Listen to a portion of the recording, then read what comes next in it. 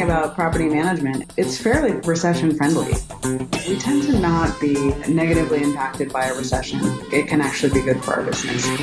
In that sense, it's a very safe business to be in. Then you can make money while you're sleeping, and you're not going to have to earn every dollar, which is even better. People will steal from their mother. People will rob their own brother.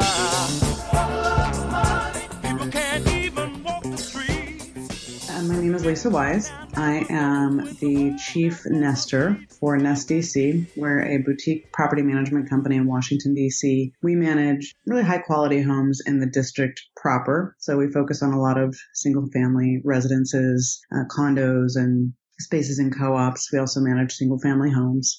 We focus on high density urban living environments. So we look at neighborhoods where there's a lot of pedestrian traffic, and we focus on historic homes and spaces that attract people that will generally live in the space for 2 to 3 years. DC is a pretty transient place, so we have a pretty decent turnover rate to the extent that, tenants come in, take good care of spaces, and then they're gone in a few years, so we can re-rent that space. We don't own any of the property ourselves. We work with clients who are often foreign service or stationed overseas or in other places, and they're using their property in the district for investment income. So we've been able to aggregate that business and manage about 725 properties right now, or individual units. So that's one business I've got. I have another business I'm the co-owner and co-founder of, which is Roost DC. And Roost is a sister company to Nest. Roost manages homeowner associations and condo associations, again, in the district. The difference between the two is, one, and first and foremost, we're an employee-owned company. So there are 15 employee owners of Roost DC, and Roost focuses on managing the governance aspects and the envelope aspects of the buildings that we work with. So we don't manage any of the units in the buildings, but we manage the buildings themselves. So right now, those are the two key endeavors. We've been in business respectively from 2008 for Nest, and we started Roost in about 2014 we incorporated. Okay. And so if we're talking about Nest DC, did you ever try getting into multifamily? And you're talking about you only work with people who hopefully are going to rent there for 2 or 3 years. Have you ever done it where it's been less than that? And can you tell us why you try to get to the 2 or 3 year people who will stay there? We do have some multifamily spaces. We have about 30 buildings that are multifamily. In terms of the timeline or the life cycle of the tenant, it's really better for the owner or the ultimate landlord and for the tenant to have less turnover, more consistent for everyone involved. And while we definitely capitalize and monetize the transition phase and the leasing phase, it's really best for the property, the tenant, and the owner if tenants stay for a minimum of 2 years. And we find that's pretty typical because this marketplace it's just highly transitional.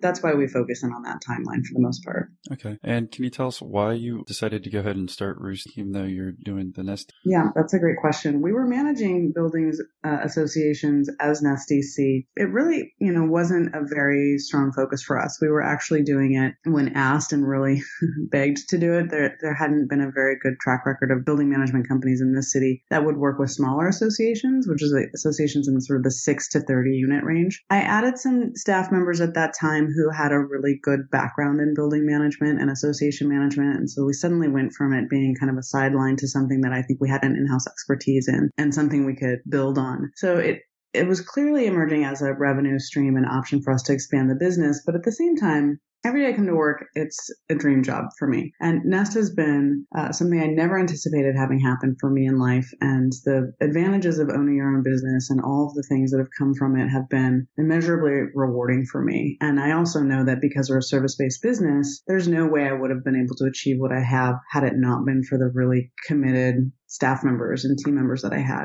So from an early place as a company, when we started to see that we had sustainability in our near future, I wanted to create an opportunity for people to sort of have that co-ownership experience. But it didn't make sense for me at the time, for many reasons, to sort of slice up Nest. So rather than fold new owners into Nest, what we did was we teased out Roost as an employee-owned company that gave everyone that opportunity.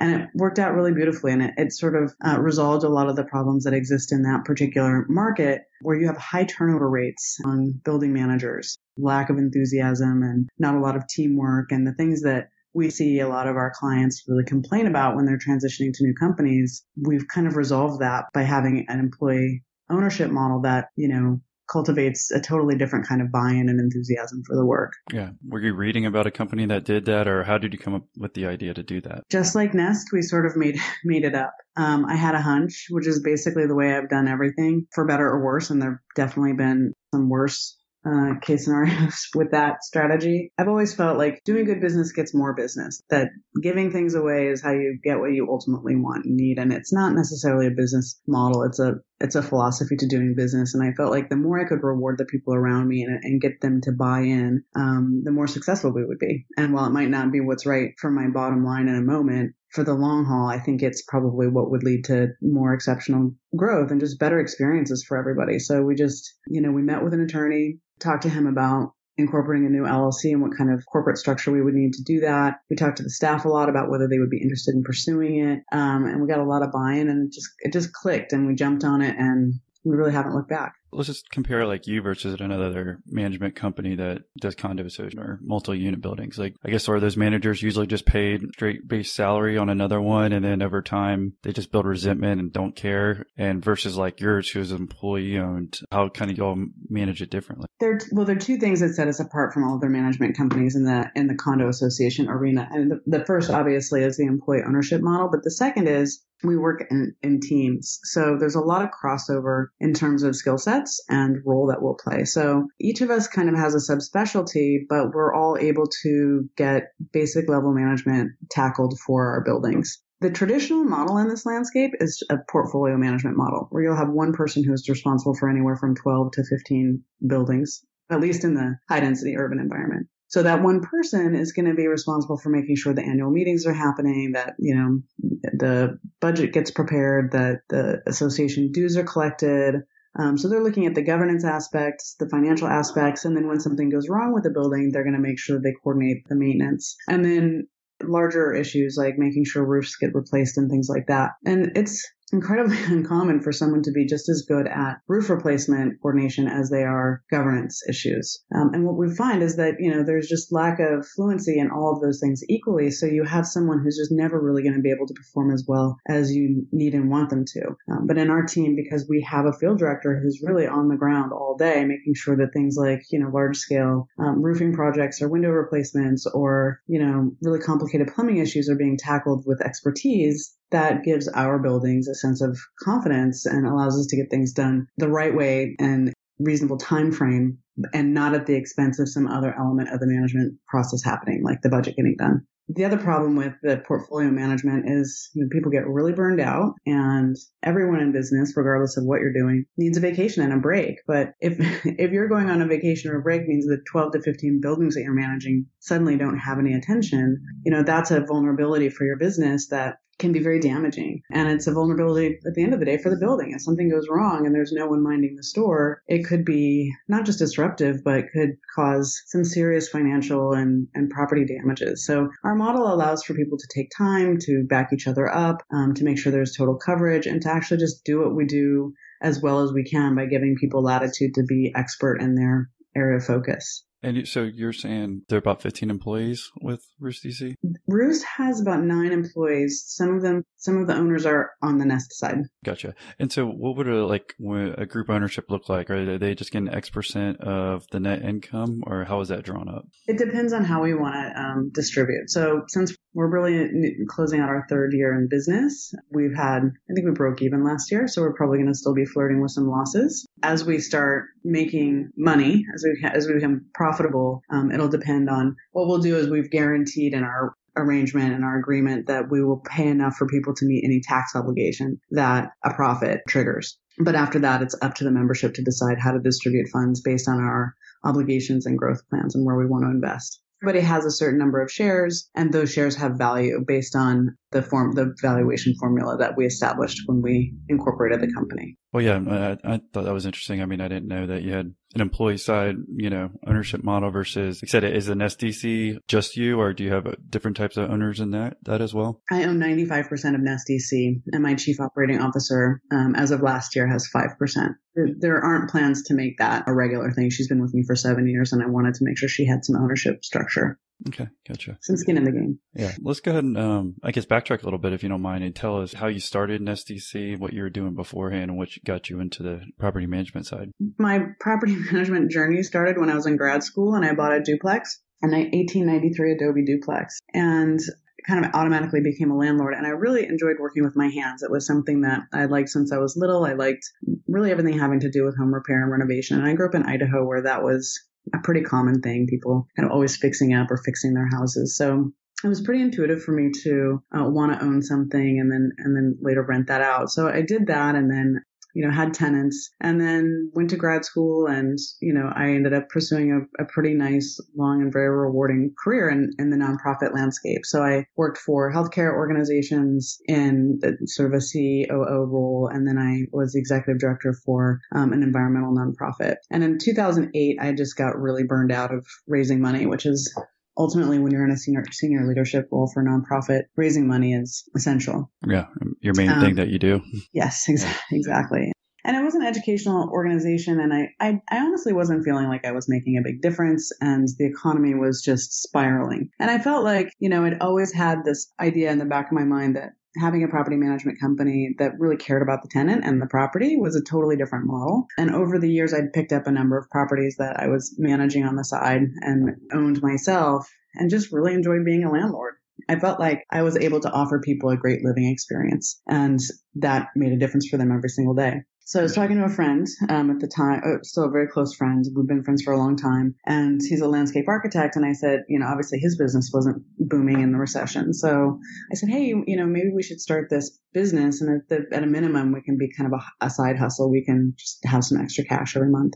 And I continued to do fundraising for another organization at the time for many years, actually, after we started Nest. And he said, the first thing he said, well, what else do you have besides property management? Because it sounded like such a terrible field to be in. And in some ways, if it's done the way everyone else tends to like to do it, which is poorly, then it is a crappy field to be in. But we jumped in. We both had a lot of enthusiasm for doing something that was different, having a company that was really energetic and tech focused and inviting and community oriented. So we just sort of started from scratch and built a company that was really counter to what the industry had been doing all along, which is being customer oriented and focusing on a great living experience. And less so in that cash flow piece, feeling like, well, if we do all this right, then we'll grow and the company will do well. And we definitely had some early traction and a lot of organic growth. Jim, who co-founded with me, was incredibly social and really kind of magnetic. So everywhere he went, people were just really attracted to his energy. And so he was really good at kind of drumming up enthusiasm for what we were doing. And I was kind of on the back end,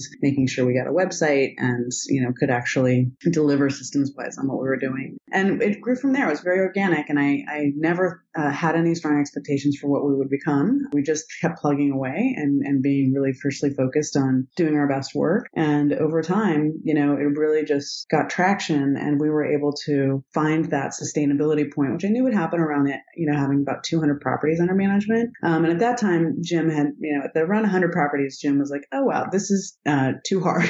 I think just being someone who had always kind of had a freelance lifestyle, this was locking him in a way that he just didn't really want to do it, which was fine. And so I bought him out at that point, and we kept going. And, here we are today. Between the two companies, there are 25 employees, and it's been incredibly rewarding. I finally got to quit that other job about 4 years ago. So. And how many units did you say about total? We have about 725 units that we manage. Well, you were talking about, I guess, buying your own duplex and managing some properties or initially. Did you get hurt in the recession at all and have any issues with those properties? No, and that's because I'm a buy and hold kind of girl. Yeah. So, I wasn't in a position where I needed to sell. And if that's the case, then, you're kind of always in great shape.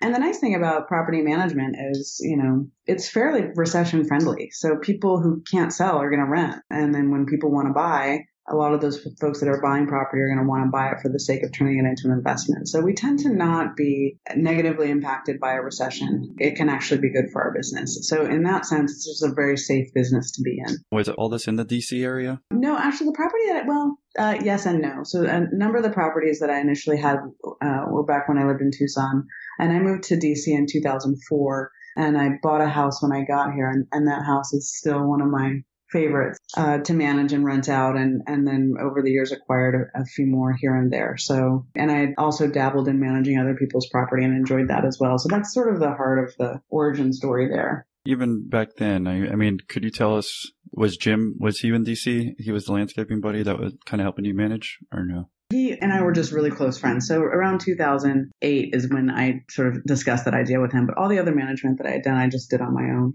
Gotcha. And so can you tell us about, I guess it seemed like that's kind of when it became more official. I mean, I don't know if you started getting more employees to help manage. Can you tell us about those first experiences? And it just initially kind of started off as a side hustle and how you're able to grow it. It was actually pretty interesting. I mean, obviously Jim and I were going to put in as much sweat equity as we needed to.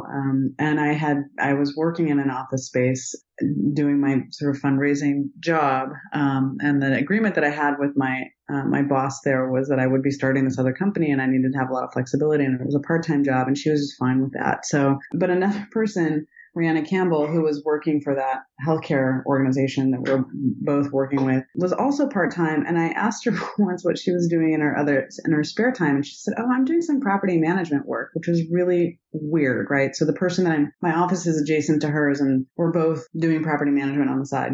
So one day, Jim and I realized that we just couldn't keep up with the pace of the work that was coming along. And we just weren't, to be honest, our aptitude for certain things was low, particularly on the finance and organizational side. So I asked Rihanna if she was enjoying her own portfolio and whether she had any interest in doing just a little bit of work for us, like 10 hours a week. And I think she was sort of finding her own property management side hustle was kind of lonely without a partner. So she jetted into her stuff and kind of jumped on board 10 hours a week and probably did 30 hours a week. And there was a lot of sweat equity there. And so she was our first official hire, the first one to get paid. And she was on board for, I think, about a year when we realized, okay, now we need to have another part-time hire, and on came Laura Vandegine, who was straight out of college.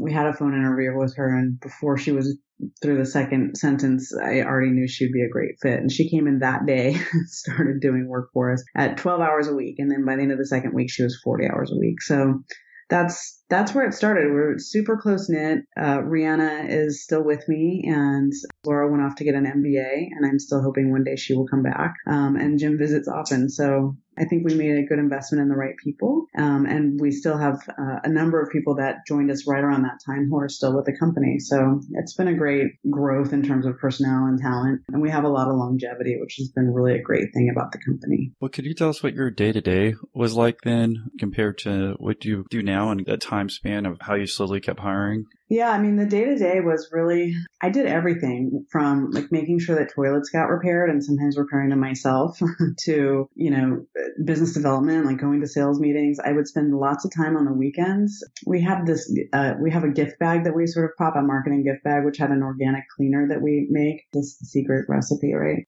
And these tote bags, and I would go to open houses, real estate open houses all weekend long, and just talk to people about our property management services. And because we don't do sales, and we never will, they were really receptive and bored at their open houses because that's when nothing was selling. So I got a chance to get FaceTime with all these real estate agents. So I was out there just kind of hitting the pavement all the time, trying to get people to focus on being kind of a new management company in the field and on the scene. And that worked out really well. Jim did a lot of that. We did a lot of showings and leasings, and there was a lot of time and energy spent in just trying to figure out how we organize our work. How are we going to do, it's one thing when you have 10 statements monthly to put together, but it's totally different dynamic when you have 50, and then a really different dynamic when you have 200. So a lot of our effort was in delivering that day-to-day client experience, showings and being on the phone and doing sales meetings and executing leases and getting people moved in and getting spaces ready for rent. But also on the back end and operational side, so how do we organize our escrow accounts or, make sure that we're billing for maintenance. So we started doing a lot of proprietary software solution investigation and meeting with, our insurance companies and accountants and trying to get legit without having any resources to do so in a way. And I still do a lot of that. I don't do any, to be honest, a lot of the Nest work has grown to the point where we're kind of a finely oiled machine, and I have a really exceptional staff on the Nest team. So I do a lot of strategy and still do continued business development on that side. But most of my energy is spent on the Roost side right now, doing kind of what we were doing at this stage of the Nest business plan. So, I mean, there are days when I'm reaching out and telling people like, oh, okay, if we need to get to the cable box, it's on the rear side of the building or the trash dumpster. So there's still a lot of that just day-to-day tactical stuff that I'm doing to make sure that the client experience is good. And as we grow and establish sound systems, we'll be able to move me to a point where I'm, again, working more on the business development and the strategy side. But there's always some drama or fire or flood that we could spend all of our time and energy on in this business. Mm-hmm. Well, you were talking about like proprietary software that you're having something developed. Can you tell us what that might have been and why you felt the need to do that? We ended up moving toward AppFolio, which is a Citrix-based system. It was really in its infancy in 2009 when we moved to that tool. And it's really an accounting-based platform with a clearinghouse for all the information that we need to manage property effectively. It's a great tool that just gets better all the time. And we've been on a lot of technology tool journeys over time, particularly on the roof side. But going all in on AppFolio was a pretty big game changer for us. The property management field on the whole has been not particularly enthusiastic about modernizing. And it's a very paper heavy, data heavy and intensive field. And I think because of that, it's a major effort to invest in a new tool or change the way that you're doing things, particularly because there's so much happening in real time. You often can't get to the things that, are going to make sure that you're more solidly performing long term. I'm glad that we were able to work with a software that helped us be as kind of nimble as possible. And it's something that a lot of our competitors still don't have a good software solution for their management. Well, could you give us an example of maybe like before and after what you were doing or what you would try doing, I guess, before AppFolio, if that was your biggest game changer? I mean, we had a QuickBooks file for every single property. So bad, right? That hurts to think about. Yeah. And then Excel spreadsheets and just all of this like really manual data entry. You were just opening yourself up for so many mistakes. It's impossible for that much data entry to happen effectively and to time things well. So we didn't have ACH transfers available. So we were like, literally, I had a number of clients. I was dropping checks off once a month to them at their door. Not the best way to get people their payments. We had, even a key system. Like we had literally a box full of keys. It was so poorly organized. I mean, the box was probably great when we had 5 properties because we knew they were all in one place. But when you've got 50 and you've got a box full of keys, you're like, oh my God, this is a train wreck.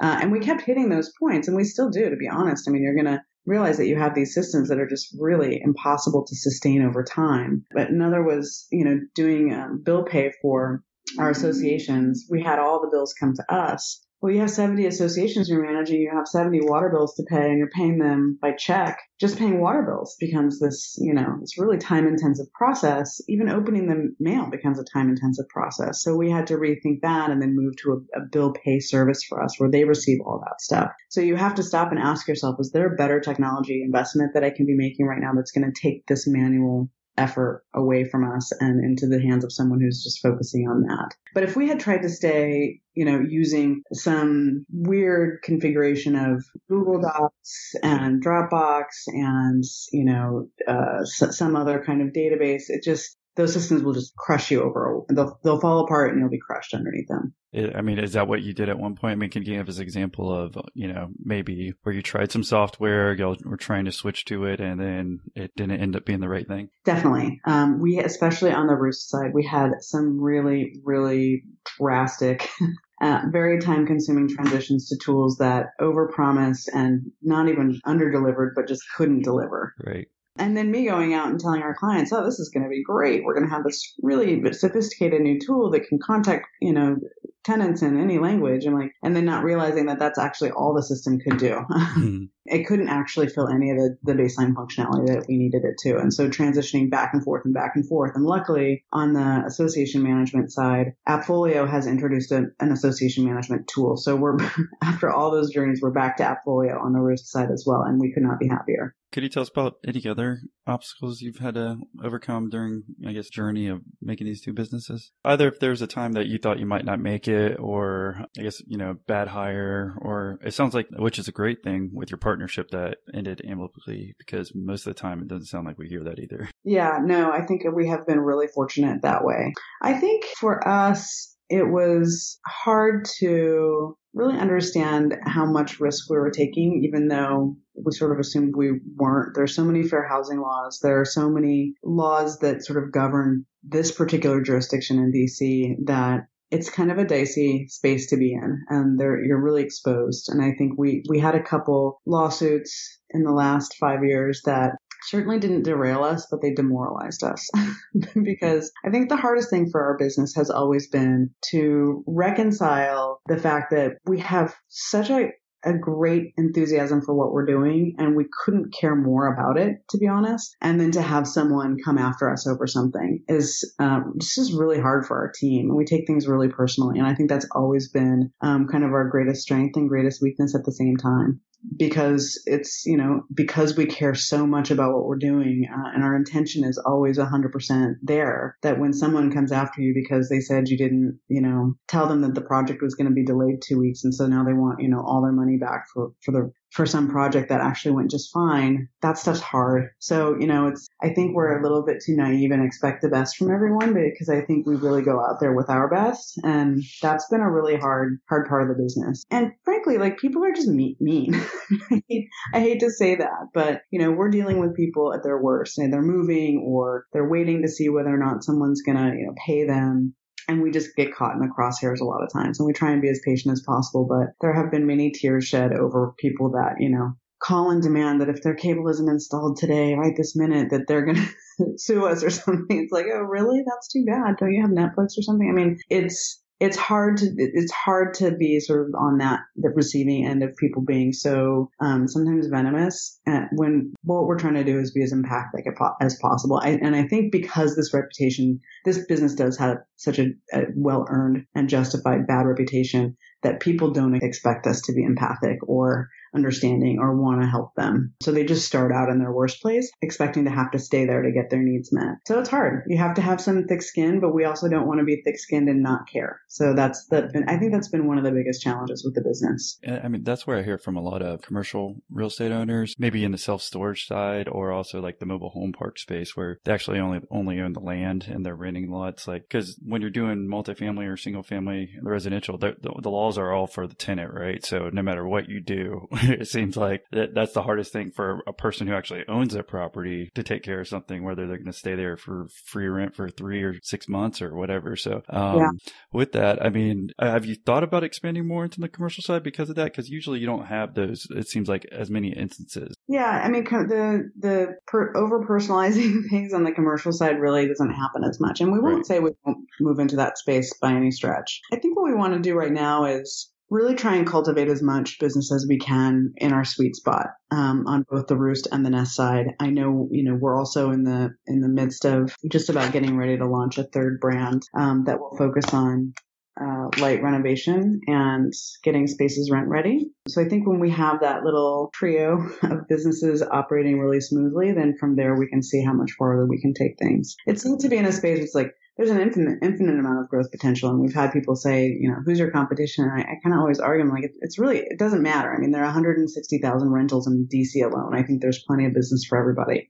So I want people to make the right choice for them. But I think, it's always interesting for us to ask ourselves, like, should we be moving into another space, or do we really just occupy the space that we're in now as well as we can and grow from there? Yeah, I mean, I only brought that up because I could imagine some of those stories where, you're trying your hardest and then getting sued from the tenant. I could just see that frustration building up where you're wondering if it's worth being in this, product type where you're dealing with those type of people. So that's what bringing it up, Oh, sure. Yeah, I mean, was there, as far as like turning points in the company, you said it seemed like you were doing it part-time at first. When did you decide when you're going to go ahead and do it full-time? I mean, was there, you're making X amount of money, or you saw more growth potential? Can you tell us about that? So if someone was like, starting their side company, when they felt comfortable enough to start their own? Yeah, that's a good question. I kind of knew in my gut when we started things that if we had 200 units under management, I would be able to make enough salary to cover my mortgage and take care of my family. Obviously not save, but at least be in a pretty consistent place. And I also wanted to make sure that we had enough benefits available so that everybody had, healthcare and things like that. So when we got to that place, I was willing to take a pay cut and, go all in on Nest. And my having two jobs was probably the best thing I could have done for the company, because not getting paid by Nest meant that we could hire more staff members to deliver on all of these promises that I was making and offer that exceptional, service that, that I promised we could deliver on. So, but at that 200 units, I knew that I could make that transition, and I phased myself out. So the other job, I went from sort of 3 days a week, and then I went to 2 days a week, and then I went to one, and then finally I'm like, okay, I'm ready to take the plunge and just have, one job for a change. But, you sort of ask, do you ever feel like there was a point at which you wouldn't make it? And I always felt like, in February, nobody wants to move or lease anything. And I'm like, oh my God, why did I start this business? Every February, I feel that way. So even though it's not, obviously that's not realistic anymore. Of course, the business is going to be fine. I know August will be good, but for a long time, you don't have trends. DC is funny because you've got this whole political scene and people coming and going based on who's in office and elections. And, we had one congressional session that, there were a lot of congressional races, House races, and it was just crickets. And I was super panicked about whether we were going to hit our leasing goals for many months in a row. And then the November elections happened and boom. And that was a few years ago. You're talking about family on the personal side, because it sounds like you were on the weekends also trying to promote the company. Could you talk to us about that? I mean, was there ever a strain where you're overworking too much and realized, maybe I need to make another hire or anything like that? That was how I felt every single day. And I honestly still feel like that sometimes every single day. There was a lot of, I think, understandable tension in my household about the amount of time and energy I spent on the company. It was just constant energy spent working. And I've definitely come back from a place where I feel like I need to be working all the time. But I also feel like I could be. So my life is a little bit more balanced, which is good. But there were just many, many years where I couldn't do enough. There was always something more we could be doing to grow the business and to, make sure that we were doing our best work. And with each hire, it seemed like we were 5 minutes away from needing another person. So, and I think we'll probably be in that space for a long time. And honestly, I think that it's less so me feeling that way and more so some of my colleagues. My chief executive officer for Nest is, I think, kind of on the verge a lot because she's really trying to sort of rebuild a lot of our systems and get a lot of our cultural elements set in stone. And I think she's just got a really full plate. And I think she's feeling like, okay, we got to hire somebody new. So I think that legacy, the total commitment legacy has been passed on to some of my senior team members. And they're feeling the pressure to just sort of like, wow, it just seems like we could always be doing something. And I don't think that there's anybody that's bitter about it at all.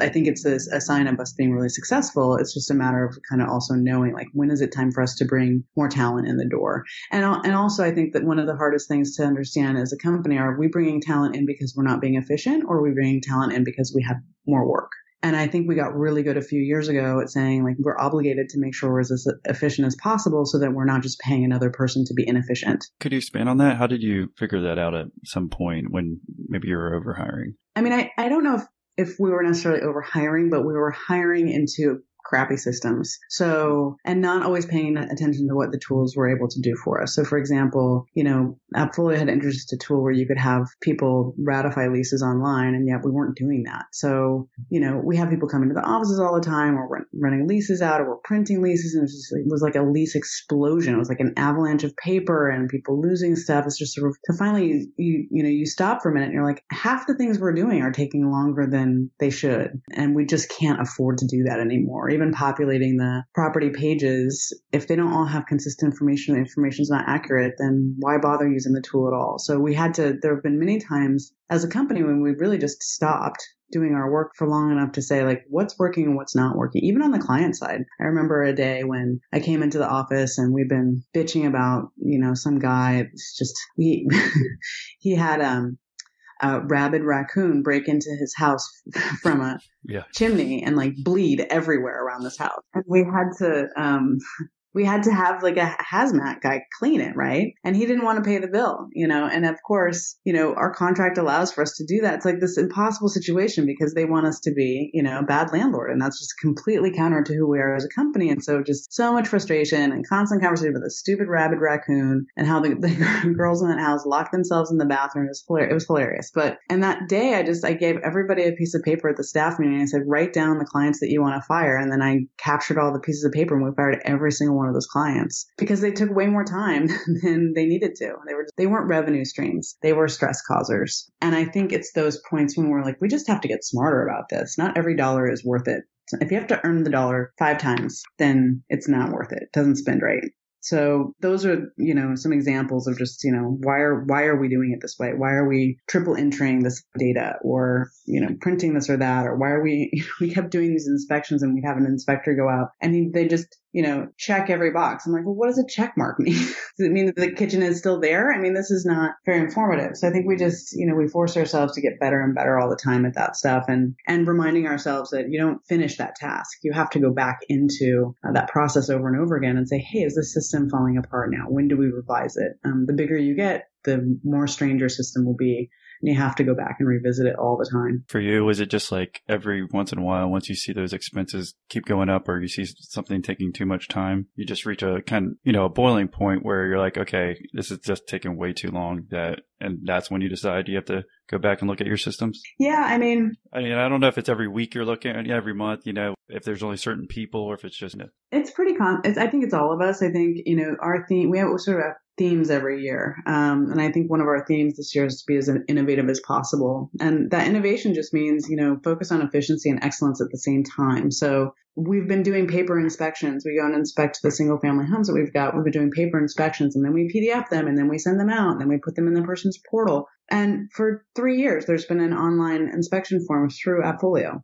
We just hadn't taken the time to learn how to use it well and customize it. So, at that point, I'm like, we have to stop using systems that don't work as well for us. And they worked great. That was a fine system when we had 10 houses to look at, but we have 250 houses. So, forcing ourselves to stop for a minute and say, hey, is there a better way of doing this? I think not only me being the one doing that, but constantly encouraging everyone to have some ownership over whether we're doing things the way that they really should and could be done in a scalable way. There's so many things that we've been doing over time that's just, it's not scalable. Well, do you think now with Roost DC, do you feel like that's been happening more and more where the employees are taking more ownership and looking at those efficiencies since they're co-owners versus Nest? Yeah, absolutely. I mean, I think, I've always felt with Nest, we've had that family. There's always been a very familial way of working together and looking at the work, but the genuine ownership model really does change how people want to approach the work on the Roost side. And when we say like, okay, listen, we have to switch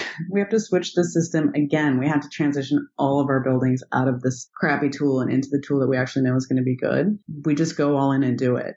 And instead of just sort of hating on that concept, we just get it done because we know the value in doing so. And have you just noticed kind of like night and day, maybe the people who have transitioned over as far as, how involved they are in the company? For our clients? Oh, no, not for your clients, just the employee ownership model. Because I'm just thinking if someone's listening, and maybe they're thinking about doing something like this, what type of advice you have and, the benefits that you've seen and maybe some of the negatives. Yeah, I think in a service-based environment, an employee ownership model is clutch. It really goes a long way in terms of selling people on the idea that the people that you're going to be working with are invested and committed in their work. It's just really rare to have that be the case. You've got a lot of companies where the family ownership model is a strong one, but it's incredibly rare to see one that's employee owned. I think it offers an edge, to be honest. I think it goes a long way to establishing our reputation in the city as being really different in a good way. It's also, I feel allowed to have higher expectations for my team because they're earning money. All their shares are worth much more than they paid for them, which makes them very happy. It makes me happy for them. You feel like you're doing better business when you've got people on your team that are co-owners. It just makes the work more fun and more rewarding. And I think that definitely comes across to the client. I used to be a radio announcer when I was in college, and the rule of thumb was you need to sit up and smile when you're talking into the mic, and all of those things really sort of play off for the audience. And I think the same is true when you've got people really bought into the work. That's going to come across very differently than someone that's like, okay, fine, I'll send someone to look at your roof when they can. So it's a confidence building tool. And I think it's a model that can be replicated. I'd like to see a lot more companies do this, but I honestly don't know of any. Okay. I said in kind of closing, any advice that you might have for someone who may be starting their own company or maybe even starting their own management company, be more specific, or lessons might you want to leave with us? And what's the best way for us to contact you if you want to say thank you? Yeah. Well, I enjoyed this conversation. It's really fun to talk about our work. I think for anybody going into a management model and I think investing in the right technology, treating your employees as well as you possibly can, they're your talent and they're your front line, and honoring the employee before the dollar is the right way to go. Taking care of people and places before thinking about the bottom line is going to get you where you want to go. Not every dollar is worth it. And if you're doing your job well and you've cultivated and curated a really strong portfolio of good property, then you can make money while you're sleeping and you're not going to have to earn every dollar, which is even better. So taking mediocre property or property where an owner doesn't want to maintain it properly is a losing proposition because you look bad, the property looks bad, and the tenants aren't going to have a good experience. And nobody wants that. It's not profitable. It may be for somebody, but it certainly isn't for us. And care about your community. I've always felt that we have a unique opportunity as business owners to make an impact in the city and communities that we live in. So instead of paying for marketing, make donations to organizations that you care about, and your reputation and visibility will grow as much, if not much more than it would if you took an ad out on Facebook. So those are just a handful of tips that I have, and certainly things that we've done that I've been happy for. And on the software side, I wish I'd done sooner. And after that, I'm very easily reachable at my email address, which is lisa@nest-dc.com. Always happy to connect with people that are interested in our work, and would love to hear back from people. Well, thank you, Lisa, for coming on and sharing your story with us. Thank you. I really enjoyed it. All right. You have a great one. You too.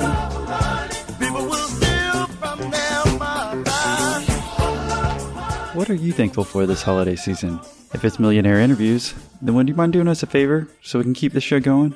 The only way we can keep it going is by increasing our subscriber count. So just take a minute and think about someone who would love to listen to this podcast as well. Now go ahead and send them a text. And before you press send, add this link to your message, millionaire-interviews.com/subscribe. It'll redirect them to the podcast app so they can subscribe within, 6 to 9 seconds. We'd really appreciate it again if you share it with somebody, because we can't keep it going without you and other listeners. People don't care who they heard of me. A woman will